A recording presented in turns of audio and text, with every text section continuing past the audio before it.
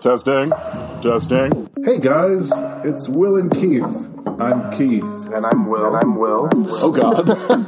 Oh, you are amazing.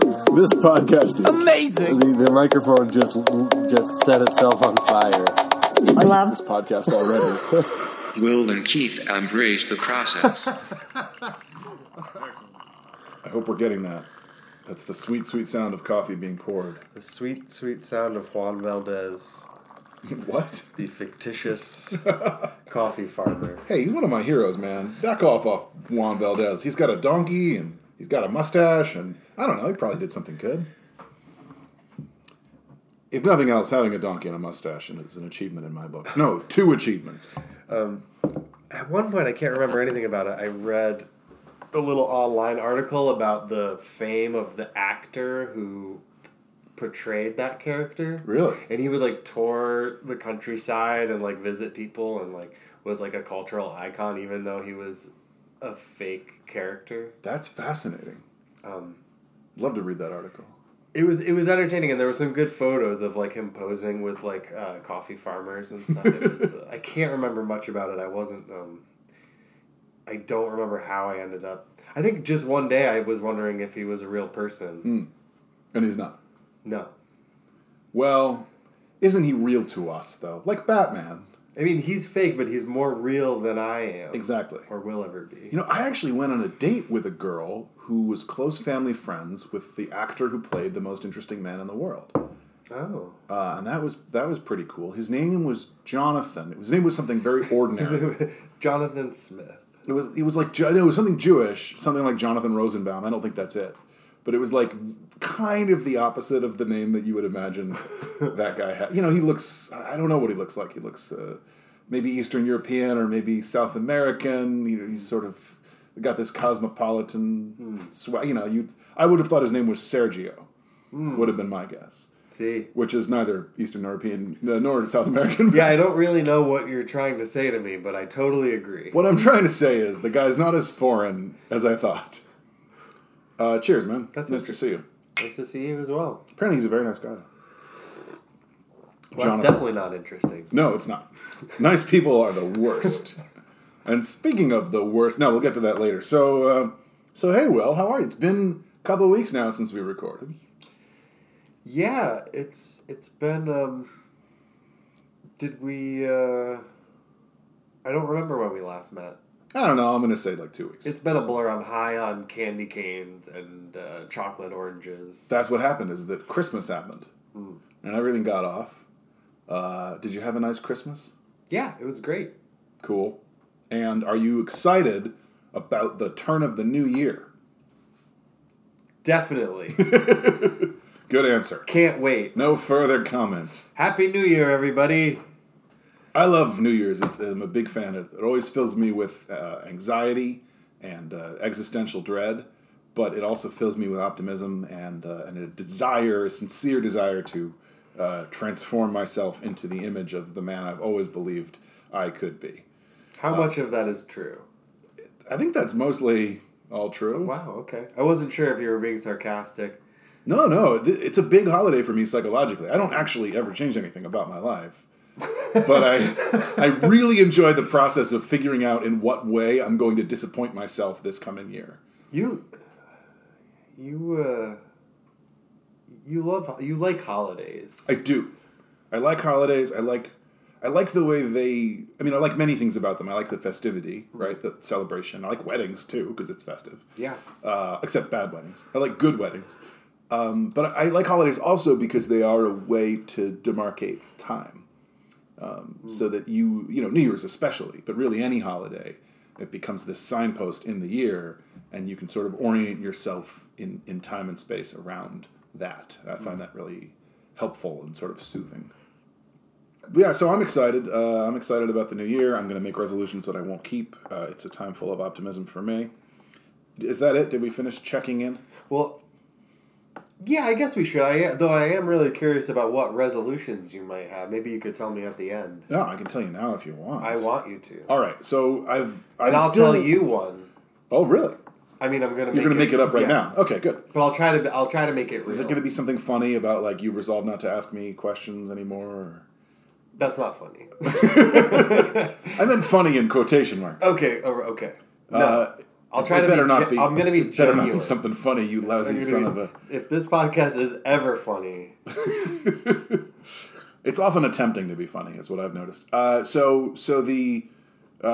So I'm still working on the list. I'm still paring it down. I have a long, ridiculous list, and I'm going to try to start editing it. But there are 5 major goals that stand out right away. Okay. And some of them are goals that are unique to this year, and some of them are goals that would carry over from any other year. I'm going to write these down. Okay, write them down for me. This is important. All right, are these in descending or ascending order? These are not in any order. Okay. I can barely remember what they are. Okay, starting with number 3. Starting with number 3 would be to write on a regular basis, and that's pretty vague, but that's my goal every year, and it's one of the few things in my life that I feel should be as consistent as possible, even though in practice it's not. So not write every day, but write, most days, right? Yeah. Maybe 300 days. Like a consistent pace, like a long distance runner. Right, at a steady pace. And I find that when I do that, if I write 2 hours a morning most mornings, I can be really, really prolific and productive.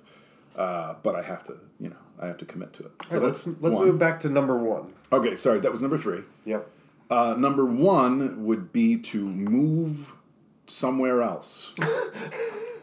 Don't know where, don't know when, but at some point in this year, I'm going to move to a different domicile. Wow. It could be in this town, could be in this country, or just somewhere on this planet. Definitely on this planet. Okay. That much is clear. You're not joining the Mars colony attempt? According to my resolutions, I'm not.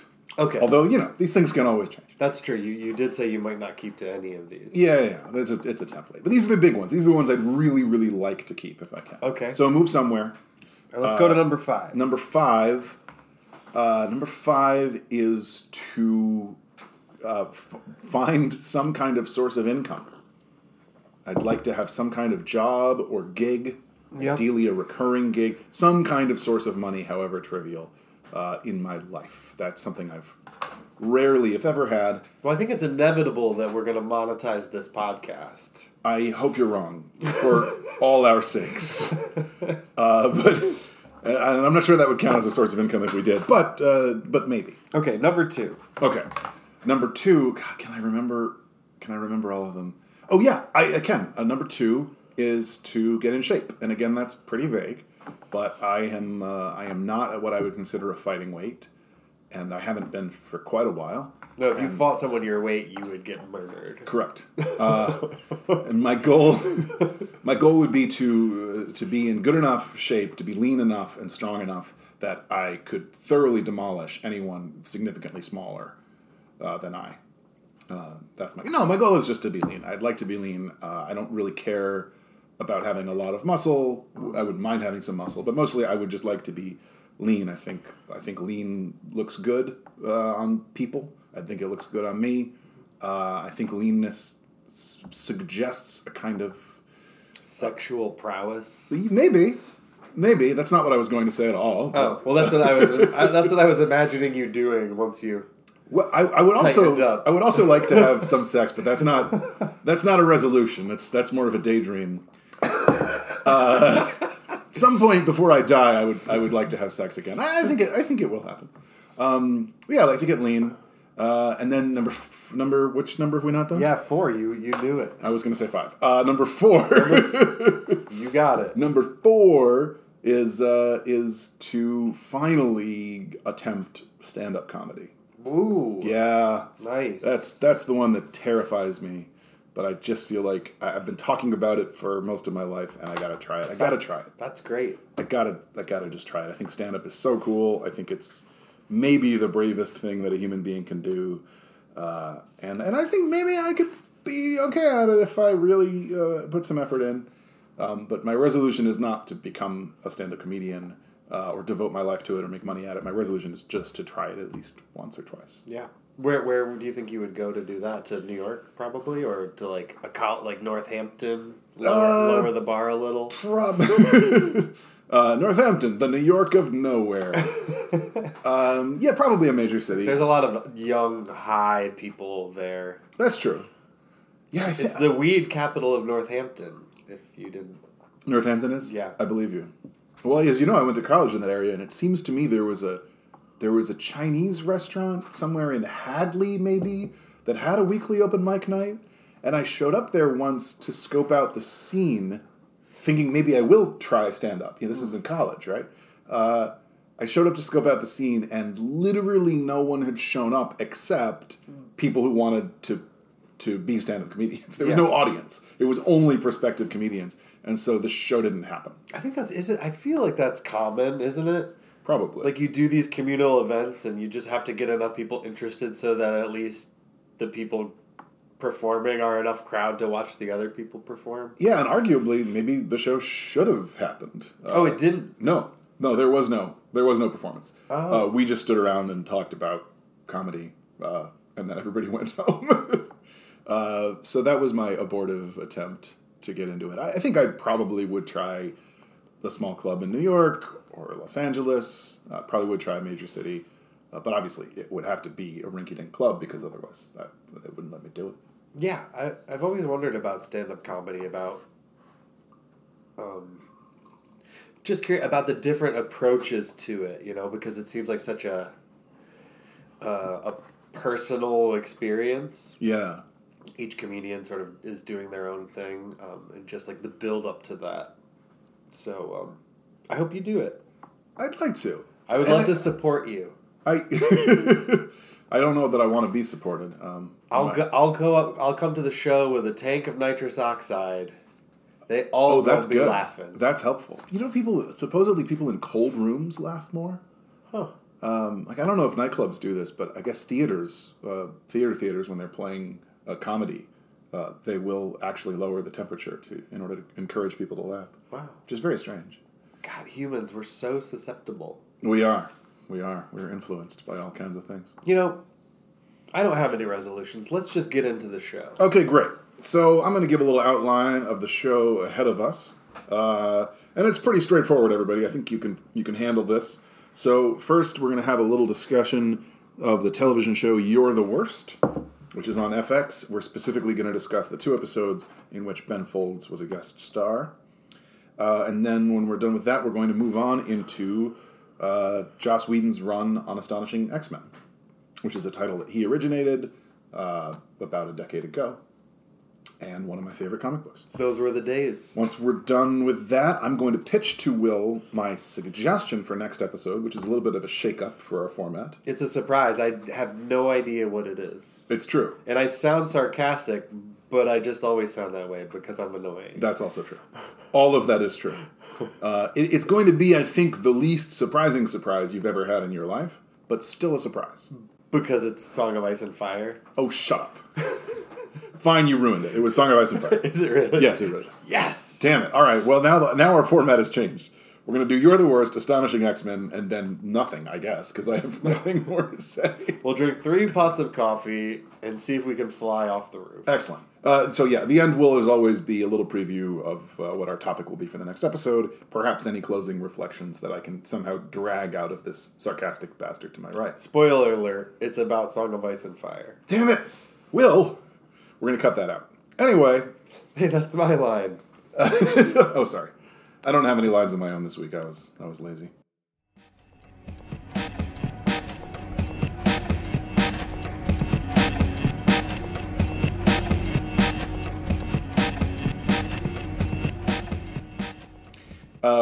So You're the Worst. So I watched the 2 episodes with Ben Folds, and I also watched 1 episode that I didn't mean to, because I lost the list that you gave me of which episodes to watch. Oh. And then I had to Google it, and then Google betrayed me and gave me the wrong information. Oh. So I ended up watching the episode before Ben Folds' second appearance, as well as his second appearance and his first. Okay. Is what happened. So let's start with Ben Folds.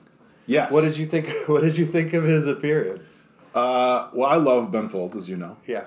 Both as a musician and as a personality. Mm-hmm. I think he's fun and funny and charming.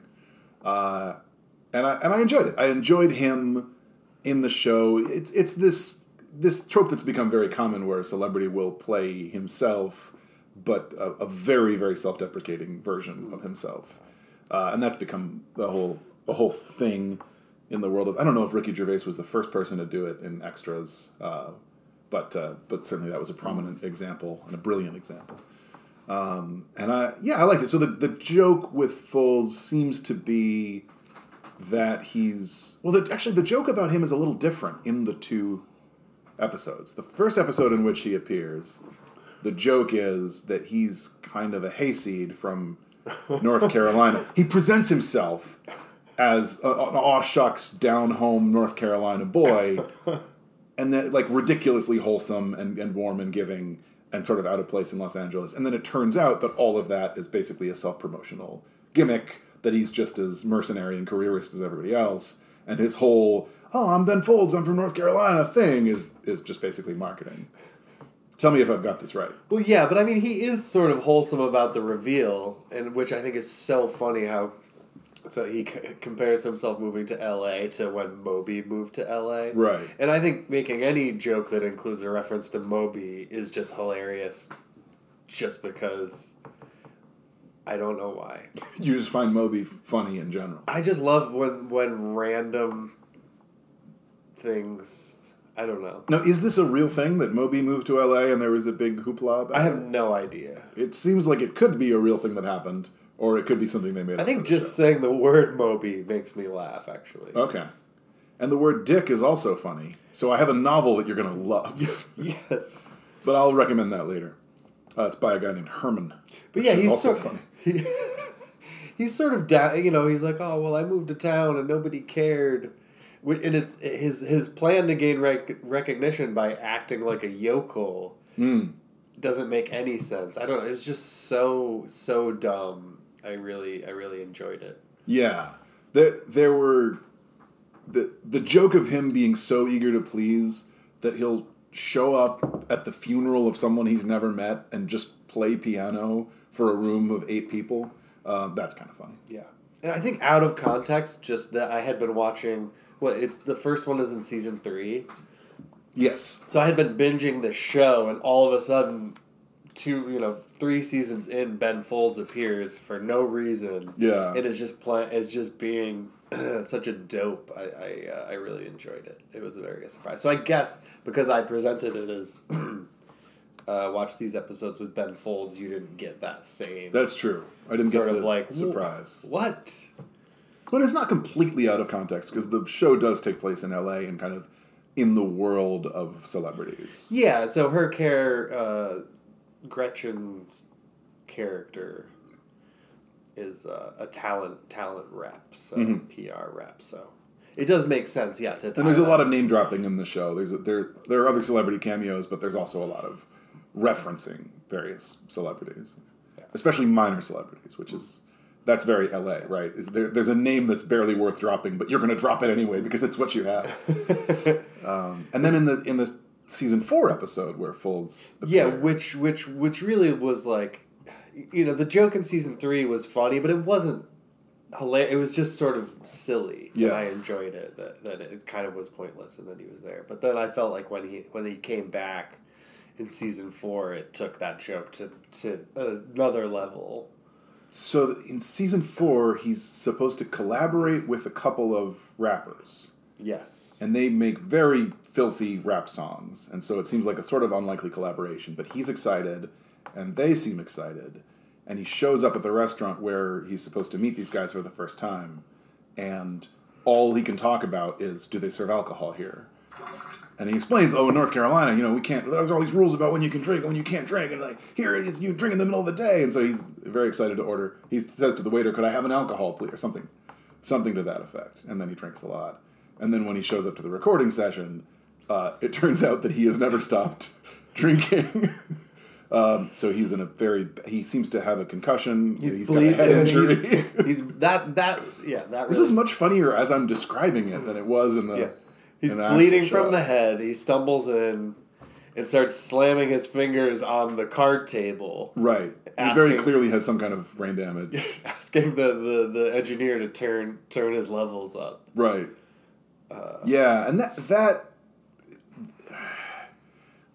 I mean, the show in general traffics in a very uncomfortable style of humor. Sorry, that's the dishwasher that's beeping at us. I probably should have turned it off before we started. That's more annoying than the Auntie Donna's dishwasher. Oh!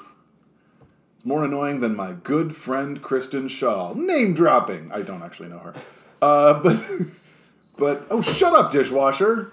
We're gonna put you out on the street. It's a good Auntie Donna's reference. Thank you. That should help. All right, good. So what did you think of? So like I just said, I had been watching the show, binging it. Basically, we had just stumbled upon it randomly, no preconception, no idea what it was, and just started watching it and just kept watching it. Yeah. Through all 5 seasons, basically. So this is where we get into a slightly awkward territory, and I don't know whether I should try and be as polite as possible, or whether I should try and be as truthful as possible. No, I don't think you should be polite. Obviously, by framing it that way, I've already prejudiced. Is that you hated it? I hated it. Okay. I hated the show. I don't mean that as a criticism of you, or your taste, or your recommendation. Oh, I wouldn't think, That can be an awkward thing to discuss between friends, because when you recommend anything, you're sort of putting yourself out there. And it is, you feel like, in a way, you are submitting some part of yourself for judgment or for review, right? I don't feel that way. Well, good. Especially not with this. Yeah, I mean, it might depend on what it is, right? Like, if I recommended to you an album, a musical album, why did I say musical album? An album. A photo album. No, if I recommended to you an album... Here's me in the tub, age 3. Yeah, exactly. You should check that out. I'll tell you what, great. Keith, I don't like it. That would hurt my feelings, because I was great in that tub at age 3. I was great. No, and I think just my knowledge of who you are and what you like, I would not expect you to like the things that I like. Which is good. We shouldn't like the same things. Well, I will like a lot of the same things because I like a very wide spectrum of things. If you will forgive my use of this term, you are more Catholic in your tastes. That's Catholic with a small c, meaning all-embracing or all-encompassing. Wow, that's an odd definition. That is, in fact, the original definition of the word Catholic. Universal is probably the closest synonym. So Catholic Church originally meant universal church. So tell me, what did you hate about the show most? No. Well, no, I think what it came down to for me was, and I'm having some trouble pinning this down in my own mind, because there are shows that I like where the characters are objectively very bad people. What it came down for me in this show is that I didn't like the characters at all. I didn't like any of them, even slightly, except Ben Folds. I did genuinely like... Oh, good. The character of Ben Folds, as played by Ben Folds. And I don't think it's only because I have a prejudice in his favor, although that could be part of it. I think he's charming, as much of an idiot as he is in that show, and a kind of self-interested, self-serving idiot. I think he genuinely has some warmth and charm. And in general, I felt like the cast of characters was some of the most charmless human beings I've ever seen on television or otherwise. Yeah, I mean, I think that is what the show is. It's that sort of it kind of reminds me bits and pieces of like It's Always Sunny. I'm so glad you brought that up, because I had this reaction to the show and then I wanted to compare it to something where the characters are despicable and I still like it. So I watched a couple episodes of It's Always Sunny. Yeah. And it's a good comparison. Yeah. Right? I think the tradition can be traced back, well, much farther, obviously, but certainly back to Seinfeld, where we have a cast of characters who are objectively very bad people, but we still enjoy their hijinks. And Always Sunny is a good, more recent example. By the way, do you like that show? Still running. That show started in 2005. It just got renewed for another 3 seasons, so it'll have at least 18 seasons. That's incredible. It's the longest running live action sitcom of all time. I think I have that right. Yeah, seriously. That show's it's phenomenal, and it really did start out. Danny DeVito wasn't in the first season, so it really did start out as 4 completely unknown actors, 3 of whom were also the creators of the show. Mm-hmm. With virtually no budget and a mini DV camera. I did a little bit of research on it. in preparation for this episode. Yeah, I heard they brought in Danny DeVito just to give it a little bit of star power. For season 2, Yeah. And it was the network who kind of shoved that decision down their throats. The creator, I forget which guy it was, actually, but it might have been Rob McElhenney or Glenn Howerton, was talking about how FX said to them, we love the show, we can't really justify keeping it on the air with the ratings that you're getting. We'd like to cast someone famous like Danny DeVito. And initially, apparently, they said no. They were like, no, we love being just sort of anonymous, run and gun, doing our own thing. Yeah. We don't want to bring a star into the mix. And FX basically said, well, then you're canceled. And they changed their minds. Wait. Did I say no? Because what I meant was... but yeah, so I like Always Sunny as I don't know the show well. I've seen a handful of episodes. It's not my favorite thing in the world, but I enjoy it and I respect it. Yeah. So for me, that was a counterexample where, and I guess the weird thing about a show like that or Seinfeld is you do like these people. There's nothing objectively likable about them. You know, they're venal and they're selfish and they're repulsive in various ways. But you like them, and it's partly just casting, right? It's partly just. How could you not like Charlie Day? It doesn't matter. He could be a serial killer. He's just... I think he is, actually. He might be, yeah. He's so off the wall and ridiculous, but he's also so kind of cuddly and engaging. So I think that's a big, big piece of it. The other show that I think of that You're the Worst sort of reminds me of is if you took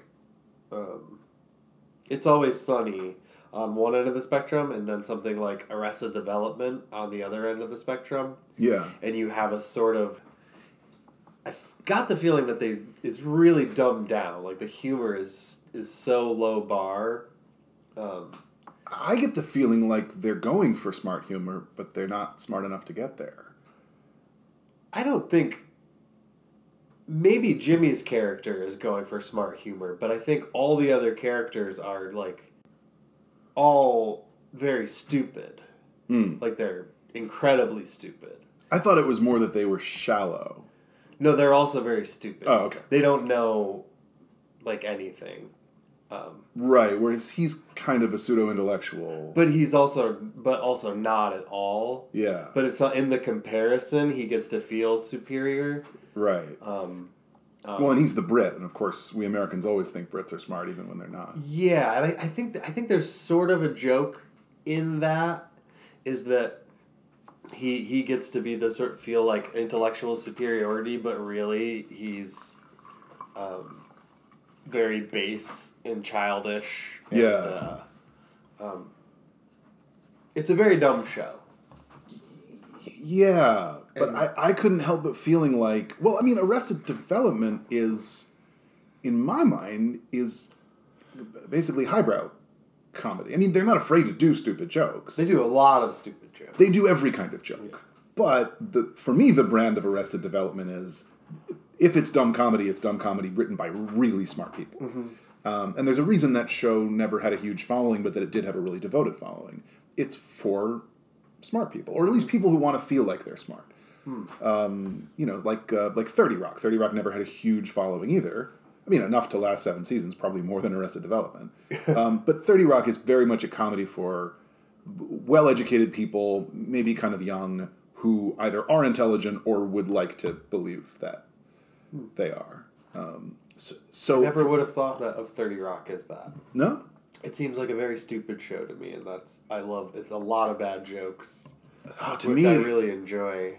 Yeah, to me it seems like an extremely smart show, where the comedy is the comedy's highly self-aware. It's highly aware of. I mean, this is going to sound unbelievably pretentious, but the writing in 30 Rock. That's what you're here for. Yes, I provide that service. I guess I'm the Jimmy of this podcast, the pseudo-intellectual. I'm the other idiots, all balled into one. Yes. I wish you had the sex appeal of that one, who's pretty cute. Aya Cash is pretty cute. I'll just say that. She plays like a Nazi in The Boys on Amazon. Is that right? I've been meaning to check out The Boys. I don't know whether I would hate it or love it. You don't like gore, right? Not generally. There's quite a bit. Yeah. It's very like anti. Well, I know the writer of the original comic. When I say know him, I don't mean I know him personally, but I know Garth Ennis by reputation as a comic book writer, and generally speaking, his stuff is not my kind of thing. Sorry, tell me about the writing of You're the Worst. I totally derailed you. Oh, I was actually talking about the writing of 30 Rock. Oh, okay, yeah, right. So the I'm paying attention. you don't need to. I'll listen to this later. Yeah, I'm gonna go. I won't. I'll nip out Nip out. for a spot of toast on beans. Wow, that was very bad, but I respect your effort. Yeah, so I almost feel like 30 Rock is written for comedy writers. It's extremely self-aware about comic tropes and comic structures and how they play out. And the sort of trademark of 30 Rock is to do a joke on top of a joke on top of a joke. Mm-hmm. Instead of going for one joke, it's 3 jokes in rapids. It's like one of my favorite examples is early season 1 episode where Tracy Jordan's having some kind of seizure, and Liz Lemon is looking for his medicine, trying to call his doctor. What's the name of your doctor? What's the name of your doctor? And Tracy keeps going, Dr. Spaceman! It's Dr. Spaceman! I forgot about that. Right? So that's joke 1, right? That's just a completely ridiculous name for his doctor to have, and it's the kind of thing Tracy Jordan would say. He's sort of off the wall, and obviously having medical issues right now, so maybe not in a clear state of mind, so Dr. Spaceman, that's joke 1. And then she finds the bottle of medication to discern what the name of the doctor really is. And sure enough, it's Dr. Spaceman. And she goes, I owe you an apology, Trey. So that's joke 2, right, is that actually is the name of his doctor. Then they cut to the doctor answering the phone, and it's Chris Parnell in his first appearance on that show. And he goes, this is Dr. Leo Spaceman, which is joke 3. That sounds like a real name. And then, of course, the name of that joke 4 is that character is in every season. He makes many, many appearances on that show, and that is his name, Dr. Leo Spaceman. So it was this one-off joke that became maybe one of the best characters on the entire show. So for me, all of that is next-level comedy writing. You mean, yes, it's absurd, it's broad, it's ridiculous, but it's so smart, it's so self-aware, it's so self-referential, and although it could be rewarding for anyone, it's more rewarding if you're someone who's kind of tracking the logic of the jokes. Mm-hmm. And I try to resist the idea that people with different levels of sophistication are appreciating art on different levels, because I think that idea is elitist and somewhat self-defeating. Like, ultimately, if art isn't able to resonate across divides, then what is it? But at the same time, there are extra little rewards for people who either have been trained to think about things like joke structure, or just who like to think about that. The Simpsons does this too, right? They are masters of the super joke, the meta joke, undermining their own humor, undercutting their own premises. There's a classic moment when Homer's been kicked out of Moe's bar, and he's not allowed to go in Moe's bar anymore. And then he walks through the door wearing a monocle, saying, "Hello, my name is Guy Incognito, and I would like some of your fine beverages, please." And he's, of course, immediately thrown out on his ass, because this is a completely transparent disguise. And then the real Homer walks by and goes, "Oh, look, my perfect double." And then is distracted by something else and walks away. So like, that's again a joke that builds on itself, and I mean, in that case, even sort of betrays itself. Like, the premise of the joke is so obvious, and it turns out the premise is something completely different. I guess I'm just thinking of those are 2 examples of shows for me that's the whole point of the show. So I don't find it that impressive, given that that's what the context is in the first place. Yeah, I mean, just I definitely find it funny. Yeah. But if comedy writers weren't funny, they wouldn't be, writing shows for so many seasons. Well, I would posit that most comedy writing, however talented the writers, is not funny or clever or particularly worthwhile. I mean, comedy is really hard. Most comedy is trash. Now, Theodore Sturgeon would point out that 90% of everything is crap. I think that's a conservative estimate. But I think it's especially true of comedy, because I think comedy's just more difficult than other pursuits, which is part of why I feel like I have to try stand-up to kind of put my money where my mouth is. You should do it. I should do it. I'm not a huge comedy fan, as I've told you. Yeah. So I don't really watch it or look into it or analyze it. I sort of enjoy a premise, and if it's funny, that's okay. But so like for instance, with You're the Worst, I didn't seek it out to watch it. I just was watching it. Yeah, well, I'm certainly not trying to say you shouldn't have watched it or you're wrong to enjoy it. No, I guess I just don't glorify the comedic pursuit as much as you do. Which is just,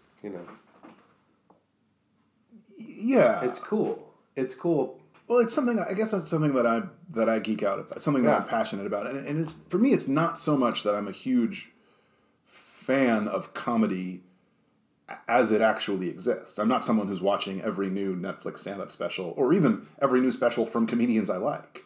It's not about consuming an enormous amount of content or endorsing most of what's out there under the rubric of comedy. For me, it's more about like the spirit of comedy, what it represents in the abstract. So 90% of it could be crap, 99% of it could be crap. And even good comedy might not be something that I'm going to turn on a regular basis or want to indulge in on a regular basis. But I have enormous respect and love for humor as a human trait, for jokes of all kinds, and yeah, for those rare individuals who are actually able to do something humorous in an artistic context, which is much, much harder than being funny in real life. It's actually fairly easy to get in a pretty good joke in a conversation. That's much, much, much, much easier than crafting an artistic situation that also allows you to tell good jokes.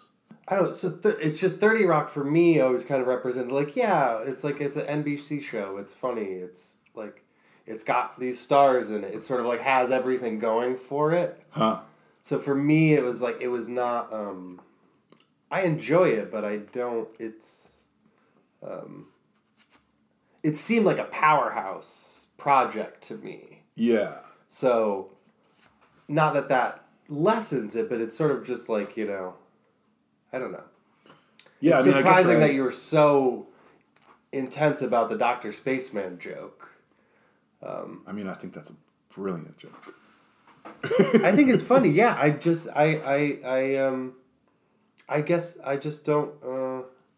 I don't appreciate comedy as much as you. It's just a difference between us.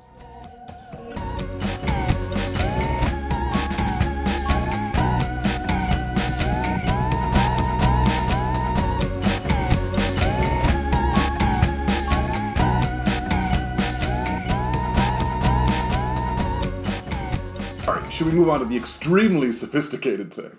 Yes. So Keith had recommended, based on our conversation about Firefly and Joss Whedon. Joss. It sounded like I said Josh. A lot of people do say Josh. I don't know what to do with my hands. The Astonishing X-Men, and so I bought the digital copy of the first volume, which was the first 12 issues, I think, and I read 7, and I'm halfway through the 8th. Excellent. Are we talking about storyline?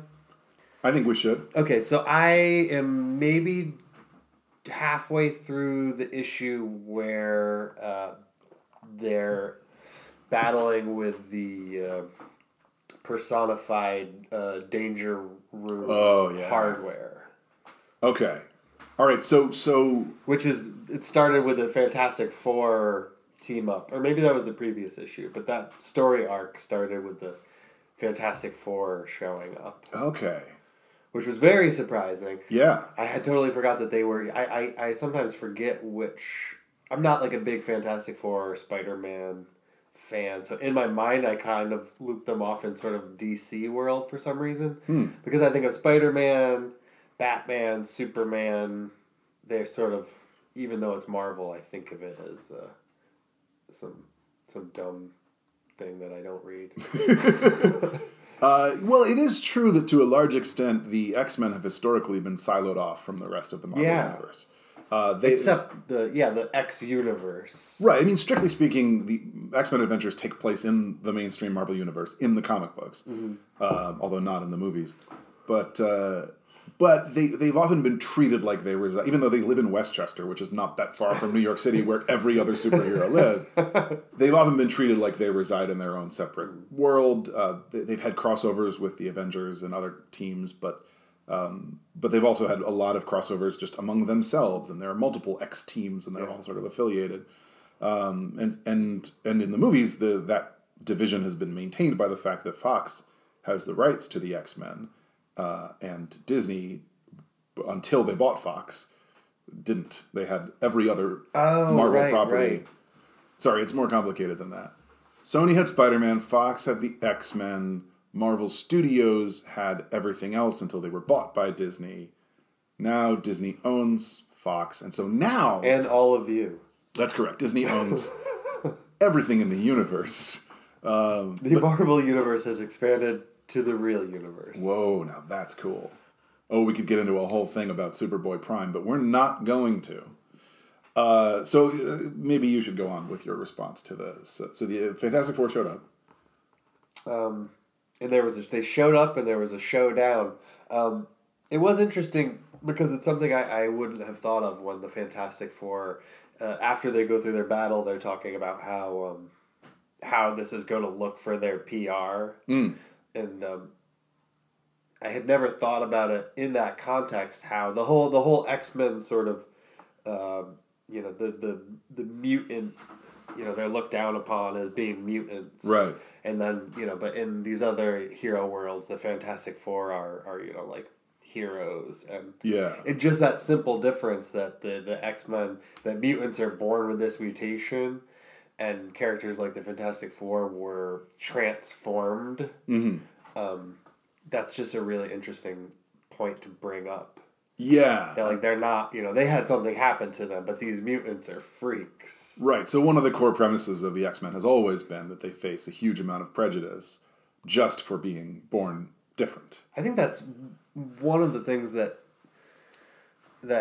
makes the X-Men so interesting and different than other superheroes, and probably why I always gravitated to them. There was this sort of that struggle. There were other say like Spider-Man, for example. There was the Menace. What's his name? Jimmy James.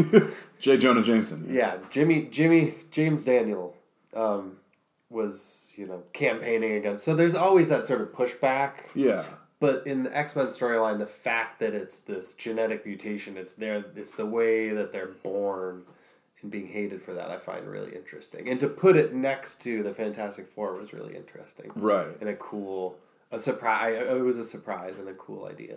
So the context for Joss Whedon starting his run on X-Men is that there had just been a long, long run by Grant Morrison, which was called New X-Men, which was very divisive. Some people loved it, some people didn't like it. But a lot of what he was trying to do in his run was to take the X-Men away from being a superhero book and make it more of a sci-fi book. So for example, he took the X-Men out of their spandex superhero costumes and put them in leather, which in turn influenced the X-Men. You're talking about the new... This is right before... So you're talking about what Grant... Yes. Was doing. Right. He was trying to make it a sci-fi. Right. Okay, so he put him in leather. Right. Which they referenced in the... I didn't understand what that reference was. Yeah. They're like, all that leather was unappealing. Okay. Right. So there's a metatextual thing going on, if you'll forgive the expression. There's a story behind the story, which is that Grant Morrison took the X-Men in a very specific direction. He wanted to make it more grounded, wanted to make it more sci-fi, less spandex and superheroics. And when Joss Whedon came in to take over the book, he was intent on making them superheroes again. Yeah. And I think the reason why classic superheroes like the Fantastic Four show up is to provide that layer of commentary. And the reason why they changed costumes and all that. It did feel very familiar. I mean, I haven't read X-Men comics in decades. Or any comics, really. But picking it up, it it started, at the school for gifted youngsters. Yeah. And it felt very familiar, and the costumes were familiar. They were like re-mock-ups of some of the original costumes. Like Cyclops has the hooded visor get-up, which was the original, I think, maybe, from Uncanny, maybe. I'm trying to picture what his...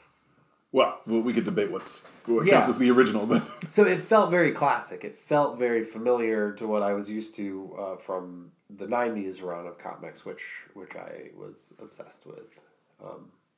I liked it. It was very funny getting into it. I thought maybe I was sort of like, man, I hope it isn't this funny the whole time. But once it gets going, it was very interesting. Mm-hmm. The artwork was great. I liked it. I'm going to keep reading it. Nice. Yeah, John Cassidy is an amazing artist, and he's the artist the whole time through, which is pretty cool. I couldn't. I just it's been so long since I had looked through any real graphic work, and just so impressive to imagine just pumping out issue after issue of just masterpieces. Yeah. The artists in some ways are carrying the biggest burden. I mean, I think comic writing is phenomenally important, and of course it can be done well or poorly. And I talk about this as Joss Whedon's run. Mm-hmm. But the reality is, an artist could write 4 different comic book titles every month. A writer could write 4 different titles every month, and an artist can't possibly. An artist could barely keep up with 1 issue. Yeah. It's just an enormous amount of labor for them. And the expectations for how detailed comic art will be and how sophisticated it will be have only increased. Mm-hmm. So even when you and I were reading comics in the early 90s, the art could be a little primitive, and it was fine. It had to be, splashy and fun and cool, but it didn't have to be sort of like beautifully rendered. Yeah, it was very flat. Yeah, there wasn't much shading back then, and now in this issue that I was reading, there's a lot of sort of sheen and shading and value given to things where older comics are often more obviously 2-dimensional. Yeah, and some of that is the coloring, because now you have the digital coloring, mm-hmm. And it does give things a much more rounded look, which I have mixed feelings about. But it's also the pen and ink work mm-hmm. itself. There's just a lot more texture. Yeah, initially I wasn't sure. I wasn't. It's not my favorite type of illustration. I really like the grainy, sort of rough stuff. Some of the frames where it's just, and this is talking about any comics, frames where like you just get the sort of silhouette and like the motion lines. I love stuff like that looks very like kind of Frank Miller type ink stuff. on paper. Yeah. But the artwork in this was great, and I warmed up to it. Nice. Once you immerse yourself in it, you sort of, that's just what it looks like, and then you're into it. Yeah, and I think when I read that comic book, that John Cassidy was new to me, and I wasn't sure if it was a little too realistic for my taste. Mm-hmm. And I think part of what you contend with is the match of the writing and art. You want them to feel like they belong together, and ultimately I decided that it was a really good match. Mm-hmm. Not only that I get used to the style and decide that I in fact liked it, but also that it fit really well with what Joss Whedon was doing. Mm-hmm. So it felt very natural. Actually, there's another comic book also drawn by John Cassidy all the way through that is more less conventional superheroics and more kind of experimental sci-fi. It's called Planetary, written by Warren Ellis. And that's a phenomenal book. And I will probably force you to read that at some point. Do you have a copy of it? I think I do. Okay. I think I do. I'm going to go digging upstairs and see what I have. But Planetary, this is a great recommendation for anyone because it's completely self-contained. So obviously X-Men, mm-hmm. you are contending with 50 or 60 years of history and picking one storyline out of hundreds. Yeah. But Planetary is completely... it does take place in a larger universe, but it's effectively pretty self-contained. You don't need to know anything about Wildstorm in general to appreciate Planetary. And it does a lot of cool stuff commenting on genre fiction and different eras of genre fiction and different genres within that category. There's this sort of metatextual element to it, although it's fundamentally an adventure story. And in that book, the Fantastic Four analogs are the villains. And they are some of the most deeply twisted villains that you've ever run into. And that in itself is sort of an interesting twist. So it's not the Fantastic Four, but it is them? Right, it's distorted versions of. Okay. Is this a Marvel? It's not. No. Okay. I think it's a Wildstorm comic, which is now part of the DC universe. But no, short answer, no, it's not Marvel. So most of the characters depicted in this book actually are distorted versions of some famous character, like Tarzan or the Spirit or the Phantom or all these sort of classic pulp heroes. What was the series you recommended to me last year? The Seven to Eternity? Oh, yeah. Did they finish that yet? I don't think so. I think the 4th volume has been long delayed, and I hope it will come out. I think I have it pre-ordered on Amazon. I thought about doing that, but then I figured I really enjoyed that, and that's an example of some gritty artwork that I really gravitate to. Yeah, dark, like a lot of blacks, flat blacks, and Jerome Opeña is the artist there, and he's absolutely one of the best ever. Certainly one of the best today. Very detailed, but sort of like a lot of kind of abstraction mixed in, which I like. Yeah. I like that. I like that look where stuff in the background isn't necessarily rendered. You just get the idea of what things are like. A lot of variety. There's nobody better than Opeña. And he and Rick Remender, who wrote Seven to Eternity, first collaborated. Sorry, I shouldn't say first. Also collaborated on Uncanny X-Force, which is maybe my favorite superhero comic ever. So that's another thing that at some point I will force you to read. It's great. Wolverine reforms X-Force as a kind of assassination squad operating without oversight and without the X-Men's knowledge, taking down those villains that need to be taken down. Wow. And it's very dark. That sounds like my kind of thing. It's amazing. And it's not, it sort of sounds like, violent exploitation. It's very violent and it's very dark, but ultimately it has a deeply moral worldview. And it comes out almost as a kind of anti-violence tract. Maybe I won't like it. Maybe not. Maybe it's a little too thoughtful for you. No, it's a great, great comic. So Wolverine, Deadpool, Phantom X, Psylocke, and Archangel are the original lineup. And they go out and they try to kill the people who need killing, and things go very, very wrong. It's a great book. That always happens to me when I go out killing. Whenever you try to kill the people that need killing, I end up creating a life. It's just not at all what I intended. It's great timing, too, because I've been thinking, my son is 5 now, and, we're sort of bolstering his reading material. Yeah. And I like to sort of predict what will sort of be next in line so that he'll always have something to read. So comics are coming up quick. Yeah. But also the fact that, the comics I love most are pretty brutal. Right. So I can't have, Wolverine getting the adamantium ripped out of his body to my 5-year-old. Maybe I could. I don't know. Well, email me your thoughts, listeners. Yeah. Can I handle it? Fatal Attractions. But I have a big chest in my parents' attic where all my childhood comics have lived for the past 20 years or something. So I'm going to bring that over eventually. But I'm very excited to keep reading The Astonishing X-Men. Nice. And any other titles you would like to recommend. Well, I don't want to overburden you, but definitely. I have so much. I want to get back to normal life. Meh. But while I'm sort of social distance, I'm just going all in. Perfect. I don't want to go out with my mask on and pretend that this is normal. So I want to be at home. I bought a Nintendo. I'm going to play Zelda and read comic books and pretend that I'm 13 years old. Will and Keith embrace the isolation.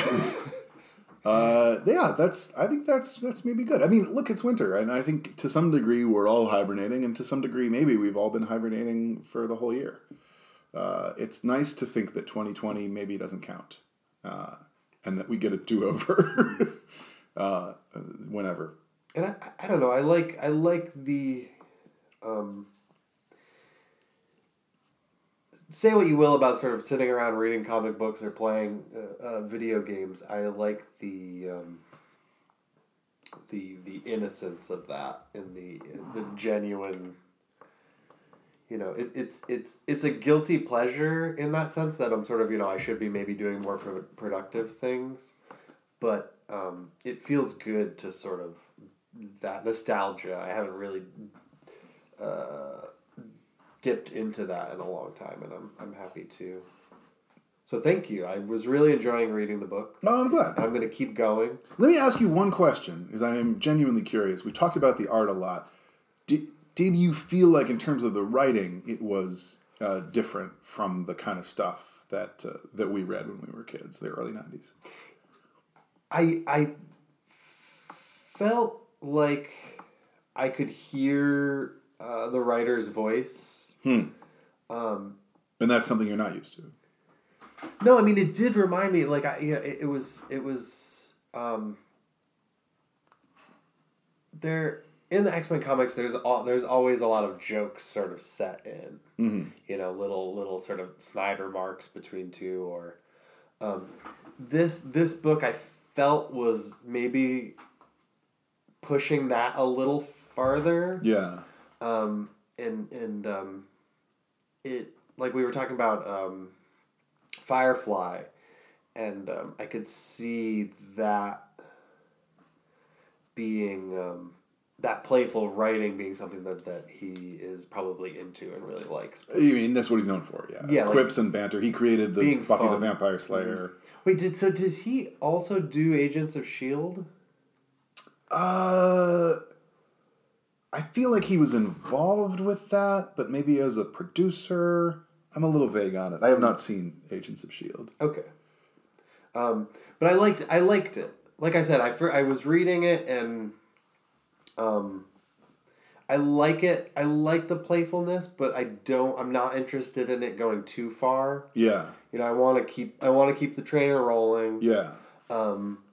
Yeah, I mean, I think you'll find... I'm sorry, I shouldn't interrupt you. I want to keep the trainer rolling. Chugga chugga choo choo is what I was going to say. I'm so glad that I uninterrupted you because that was worth... Yeah, I think you'll find as you go on that the story does not take a backseat. I mean, obviously there will be witty dialogue throughout because that is what Joss Whedon does. But he also is a storyteller, and he is committed to moving the story forward.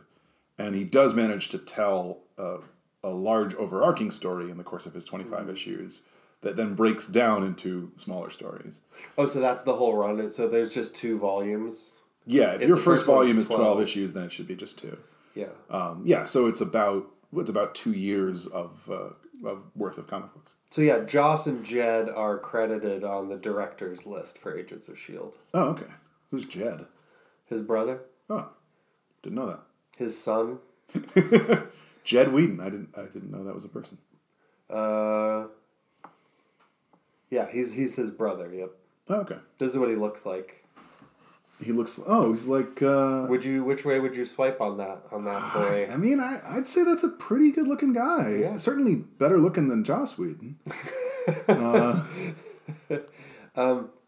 you watch Agents of S.H.I.E.L.D.? Have you watched it? I've never seen it. No. I don't know if it's still running, but for a long time, it must have been 5 seasons. I was watching it pretty regularly. Nice. And enjoying it. I should watch that show. I've heard good things about it. Yeah, I think it has that sort of playful kind of campiness, I guess, which like it's, there's a lot of sort of cheesy one-liners thrown around, but that made it feel very comic booky. But like so then Allie would sit down and I'd be watching it, and she would just like the things that they would say are very, she would make fun of me for watching it, but well, I think that's cruel. I think it's definitely worth watching. Nice. I don't know why I never did. I mean, check it out. I love Joss Whedon. I think he's great. Yeah. It sort of skirts around, and it's definitely a TV show. Yeah. But maybe you don't mind. I guess it was surprising to me because I had stopped watching TV because in my sort of existential spiraling, I just couldn't handle watching TV shows anymore. So this show I was watching, I would watch two things. Cooking shows, basically, and animation. And the third thing was Agents of S.H.I.E.L.D. Give it a try. Yeah, I will. But I really like the book so far. I'm going to keep reading it, and I definitely am looking forward to digging out my comics and getting some more recommendations from you. Nice. Well, we will keep that conversation going.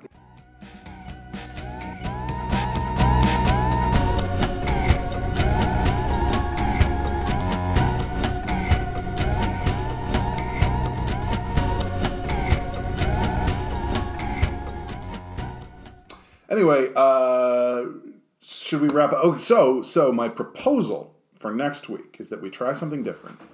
And instead of each recommending a topic, we cover one topic for the entire show. And my proposal is that we do start out with A Song of Ice and Fire, because it's something we've already introduced a little bit. It's something we both have some familiarity with, because you've seen the Game of Thrones show. Mm-hmm. And it's certainly a large topic and a popular topic, and something that easily warrants an hour of discussion. Yeah. So I also have, as a surprise for you, Keith is walking away. He's coming back. I am coming back.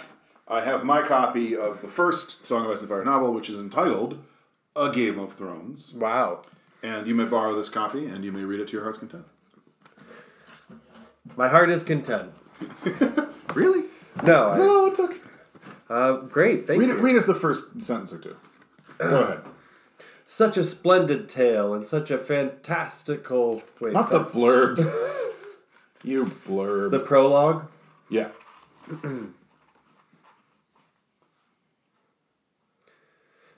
We should start back, Garrett urged as the woods began to grow dark around them. The wildlings are dead. Do the dead frighten you? Sir Waymar Royce asked with just a hint of a smile. Garrett did not rise to the bait. He was an old man, past 50, and he had seen the lordlings come and go. Dead is dead, he said. We have no business with the dead. Are they dead? Royce asked softly. What proof have we? Wow, it's pretty good so far. One of my least favorite things about reading stories is trying to figure out what the hell people's names are. And doing it while being mic'd was... Yeah, I'm sorry. It's also, fun. You're going to hate that about these books because there are hundreds of named characters. No, well, I just don't. I don't try. I recognize the pattern of letters. Oh, I see. And I don't try to pronounce the names. Oh, okay. So it's the pronunciation that you get hung up on. Yes. Got it.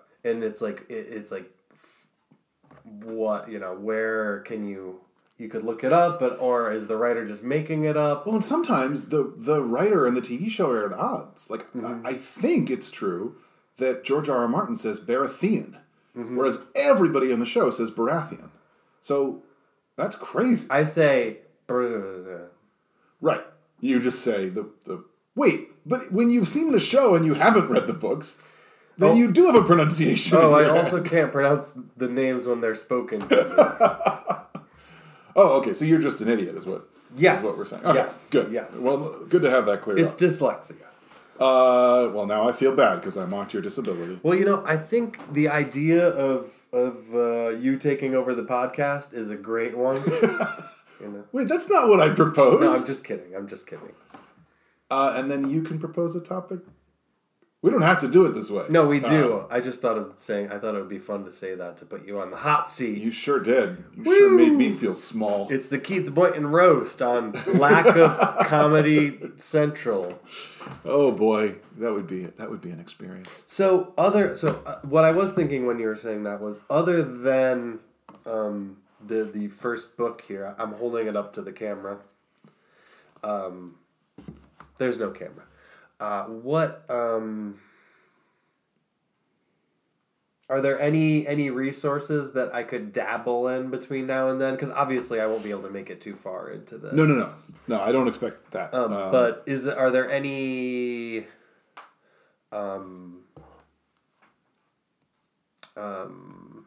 There are so many. So, in particular, are there any you would recommend that I could look at between now and then to brush up on some overarching themes or lore? Yes. Yeah, my favorite Game of Thrones related YouTube channel is called Alt-Shift-X. And everything that he's done is really, really worthwhile. And he leans heavily on summarizing what is already known. He'll do some theorizing from time to time. Mm-hmm. But mostly he's sort of summing things up. That's his MO. Explaining things, clarifying things, and giving you the big picture. I won't recommend a specific video. You can see what video looks most useful to you.